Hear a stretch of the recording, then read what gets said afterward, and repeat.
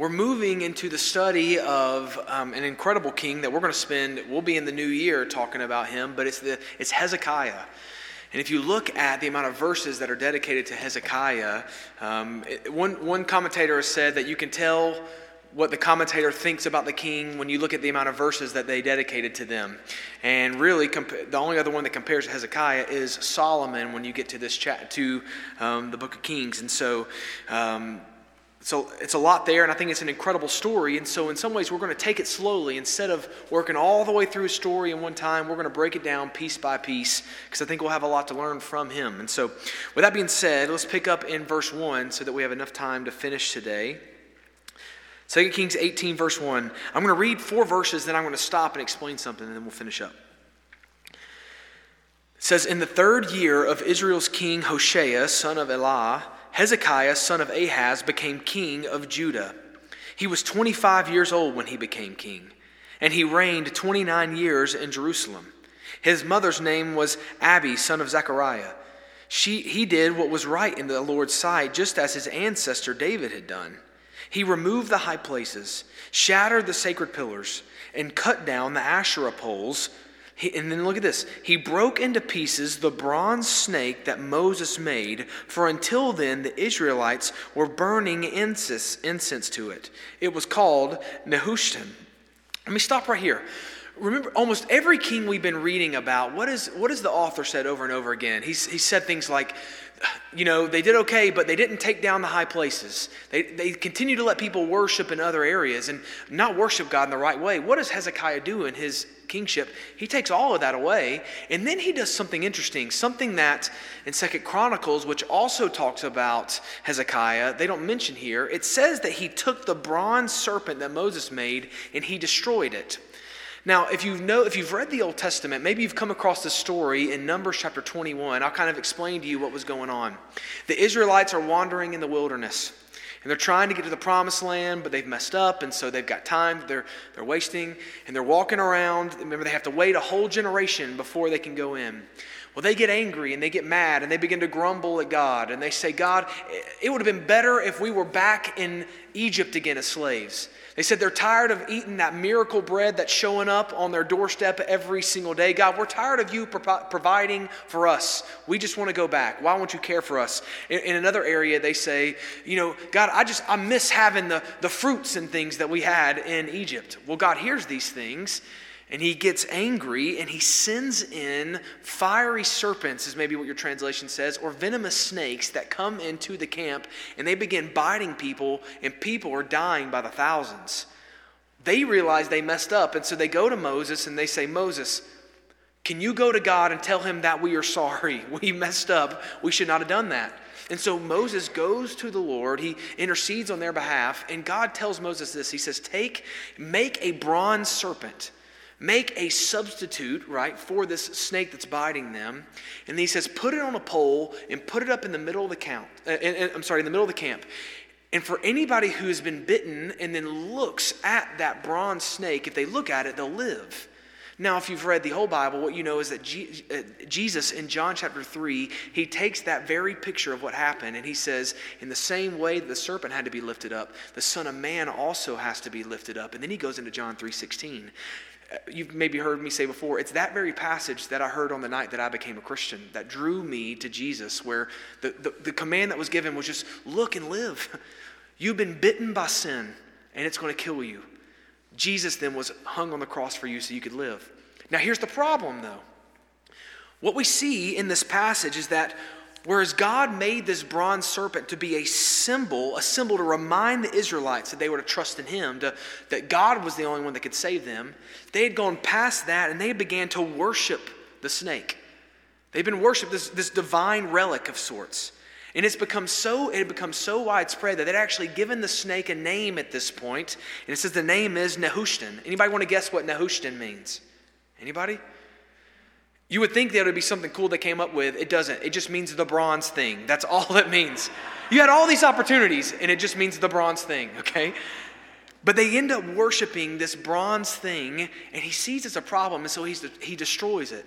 I think there's a principle that we can learn from this right here, and it's this, that if we are not careful, we can end up replacing the worship of God with the worship of God's gifts. See, this was something God had given them to remind them of who he was, and they had taken that and began to worship that instead of God himself. There's actually an old Puritan illustration of this, and it's like this. Suppose a loving husband were to come home to his wife one day and provided her with all of these rings and these jewels. And he says, I love you so much. I brought you all of these jewels and these rings. And then the wife took those and she began to look at the rings. She began to admire the rings. And then she began to love the rings. And after a time, she forgot about her husband. The only thing she could think about were the gifts that her husband had brought her. That's exactly what's happening right here. This thing that had been brought to them, that's what they began to worship. So with this, may we remember this principle. Let us make sure that we never love the gifts more than we love the giver. God has blessed you in many ways. Make sure you're not worshiping those blessings. Let's move to verses 5 through 8. It says, Hezekiah relied on the Lord God of Israel. Not one of the kings of Judah was like him, either before him or after him. Verse 6, he remained faithful to the Lord and did not turn from following him, but kept the commands the Lord had commanded Moses. The Lord was with him, and wherever he went, he prospered. He rebelled against the king of Assyria and did not serve him.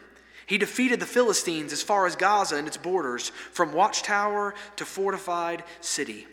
As I told you at the very beginning of this passage, that Hezekiah was a great king. Was he perfect? Absolutely not. We're going to read about some of his failures, but he was a great king. So great that there is a phrase that's used to describe Hezekiah that's only used of 4 people in the Old Testament.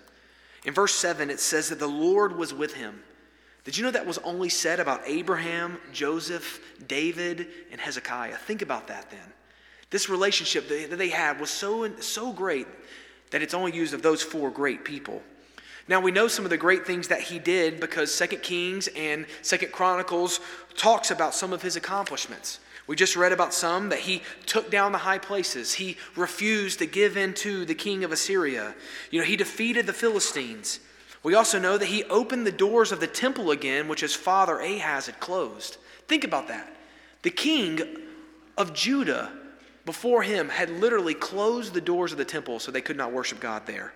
And then on top of that, he led the Levites to sanctify themselves and restart their ministry in the temple. He reinstituted the Passover feast for the people. And then, I love this, he invited the remnant of the northern tribes to worship with the people of Judah in the temple. He says, hey, come back.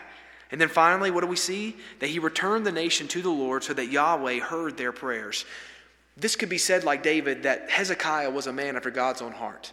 His heart beat for the Lord.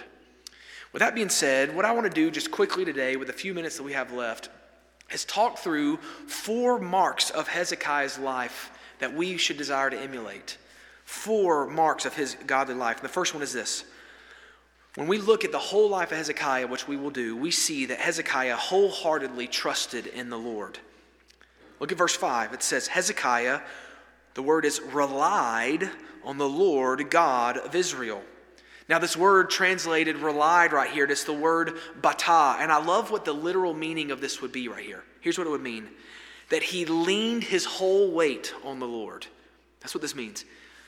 How did he trust the Lord? It says he leaned every bit of his weight on it. That is in some ways the greatest definition of faith that we have. That we lean everything we have upon the Lord. Can I give you the oldest illustration of faith and trust that we have in the book? It goes something like this. When you walked in here tonight, you probably walked by the front pew and you picked up a handout of the Bible study and you picked out a hospital list. And what'd you do next? You probably walked over to your pew and then you sat down in your pew, didn't you? Can I tell you what you probably didn't do? You didn't get down on your hands and knees and inspect every single screw that's in the pew to make sure it's going to hold up. That would look weird, people crawling through. And you're like, well, I'm just reliving my childhood where we crawled all the way through the pews, right? No, you didn't do that. You didn't put your hands down there and test to see if there was any soft spots in the pew. You didn't do those things. What'd you do? You got your stuff and you just plopped down in it. Why? Because you trusted the pew, right? There was literally not a thought in your mind that the pew was not going to hold you up. And so you sat there. That's literally the definition of faith.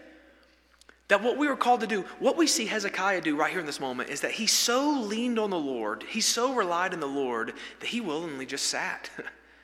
Now, compare this to this thought. Imagine if you didn't fully trust in the pew. And so you got to the pew and you began to just basically halfway hover over the pew. And for the entire evening that we're in here, you halfway sat in it and the other half of you was just trying to hold your weight up because you didn't know if it was going to be there. I can tell you what was going to happen. Them legs are going to be burning after a little bit. And then sooner or later, your legs are going to fail and you're going to have no choice but to fall into the pew, right? Now think about this with our faith. If that would be that exhausting for you to hover over that pew to hold on, how much more exhausting is it to only halfway trust in the Lord? And what you do is you say, I believe in the Lord, but then the other half of you trusts in your own power. Can I tell you, if you're living your life like that, one day your legs are going to give out. They're going to give out. Can I challenge you to do this? Fully lean everything upon him because he's worthy of it. And as you've heard me say multiple times, has there ever been a time in the scriptures and in your life where he's not been worthy of that trust? What are we called to do? What do we see in his life? He fully trusted in the Lord. And I have this one sentence in here because it's going to matter when we get to the end. What we see is that simple trust in God is foundational to every other element of the godly life. If we don't trust him, nothing else is going to work. But if we allow that to be the foundation, then we can build a life upon it. Number 2. Well, we got 10 minutes. Okay, number 2. We see that Hezekiah tenaciously held fast to the Lord. Look at verse 6. It says, this translation says, he remained faithful to the Lord. This word that we use to translate into remained faithful, let me give you again this Hebrew word, is dabak. And this word actually means to cleave to him. You think about in the New Testament, or in the Bible, where it speaks of a wife cleaves to her husband, right? It's the picture here of almost like ivy cleaving to a tree. It's become so wrapped around the tree that it's basically the tree, right? Or you could say it this way, that really this picture conveys, when you understand all of Hezekiah's life that we'll study, that of a person who hangs on to dear life to the God that he is trusted in. And that means he holds on in the face of obstacles, in the face of distractions, in the temptations. His only option is to cleave to the Lord, to hold on to him tight. In 1996, my father was helping lead the students at the MIDWEEK Baptist Church where I grew up when I was a little kid. And you know what happened in 1996? Anybody remember? The Olympics. How about that one? Okay, yes. You were in Atlanta at that time, right? So you know, okay.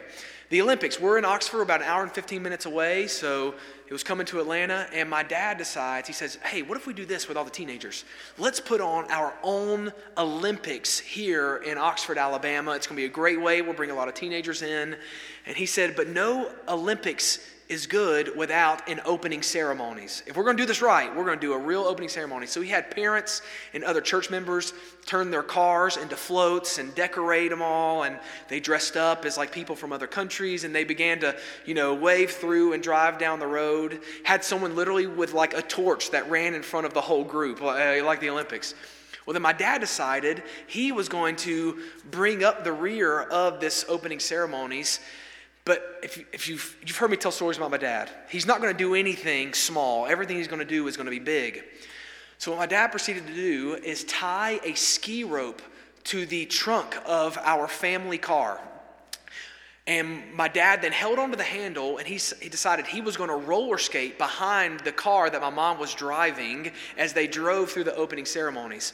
Now, my dad grew up in the 70s and 80s. What was popular in the 70s and 80s? It was rollerblading, right? And my dad is an incredible, even today, he can still put them on. And he's going backwards, dancing to the music. He was the guy in high school who would win the dance competitions with rollerblades. So he said, this is the moment I'm going to ride behind, dressed up in like full toga gear, like the old Roman toga gear, waving at people. So he's holding the ski rope. My mom's driving. My brother and I are in the back seat. And we're going down the road. My dad's waving at people. He's doing tricks, full spins around, with it, going backwards at times. And then he sees that there's a break and there's a curb and there's grass. And he decides, here's what I'm going to do. I'm going to jump off the road onto the grass and then jump back onto the road, and it's going to be really cool. What he does not realize is that rollerblades do not roll as well in the grass as they do on pavement. And so as soon as his feet hit the grass, the skates stop and he goes forward. Well, for some reason, I don't know if it's just fear or what, he did not let go of the ski rope.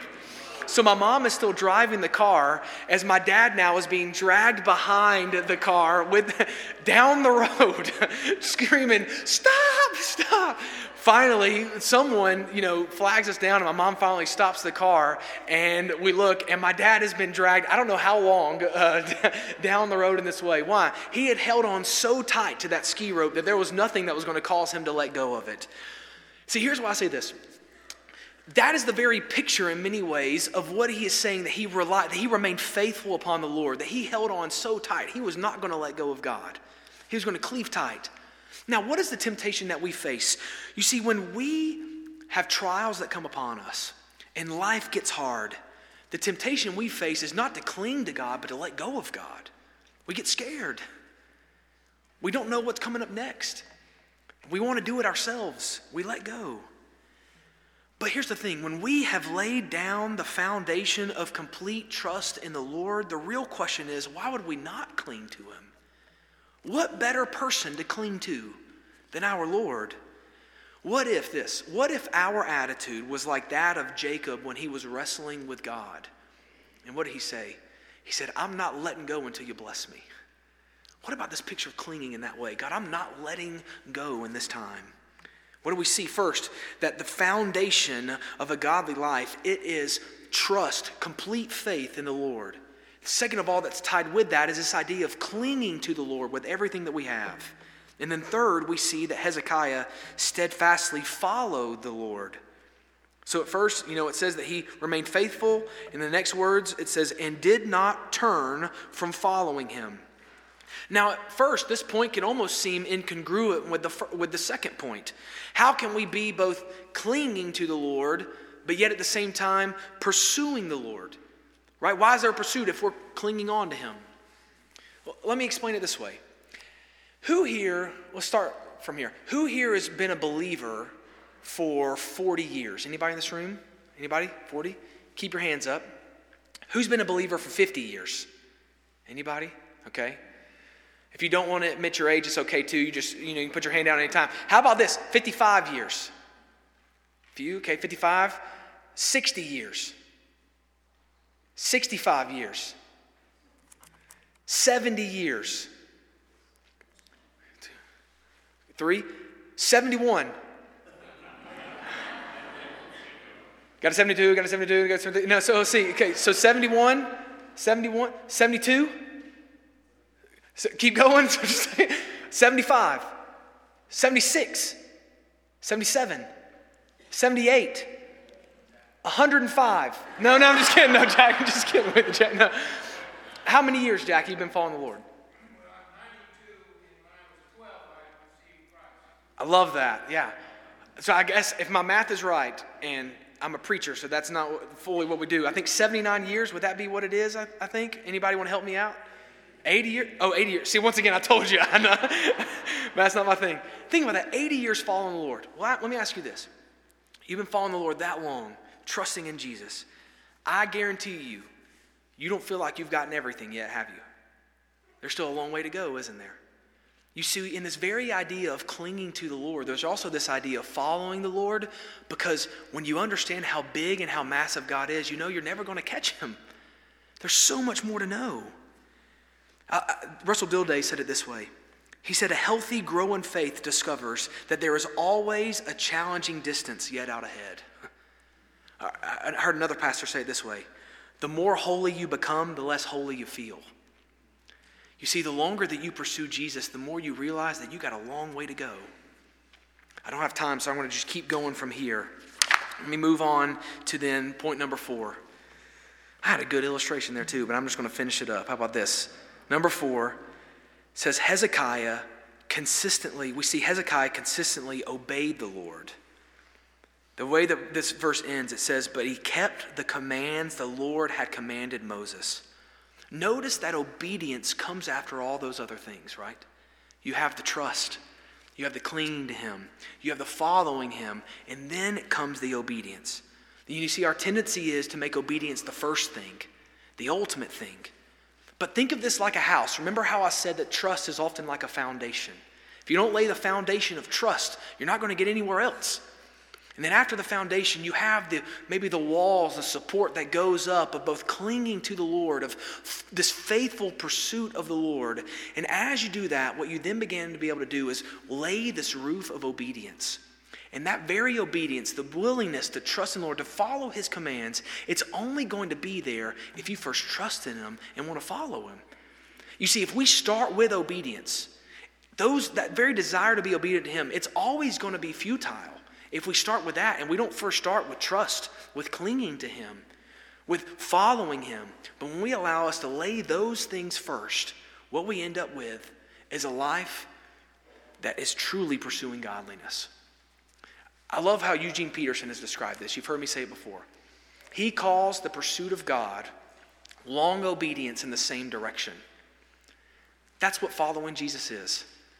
Long obedience in the same direction. That is, you trust him, you follow him, you cling to him, and you obey him. What you find is, when you look back, you see how much God has really done in your life.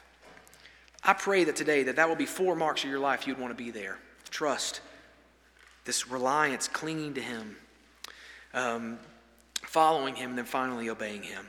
What's in there? Father God, we love you so much, and we thank you for your word. We thank you for the chance that we have to follow you.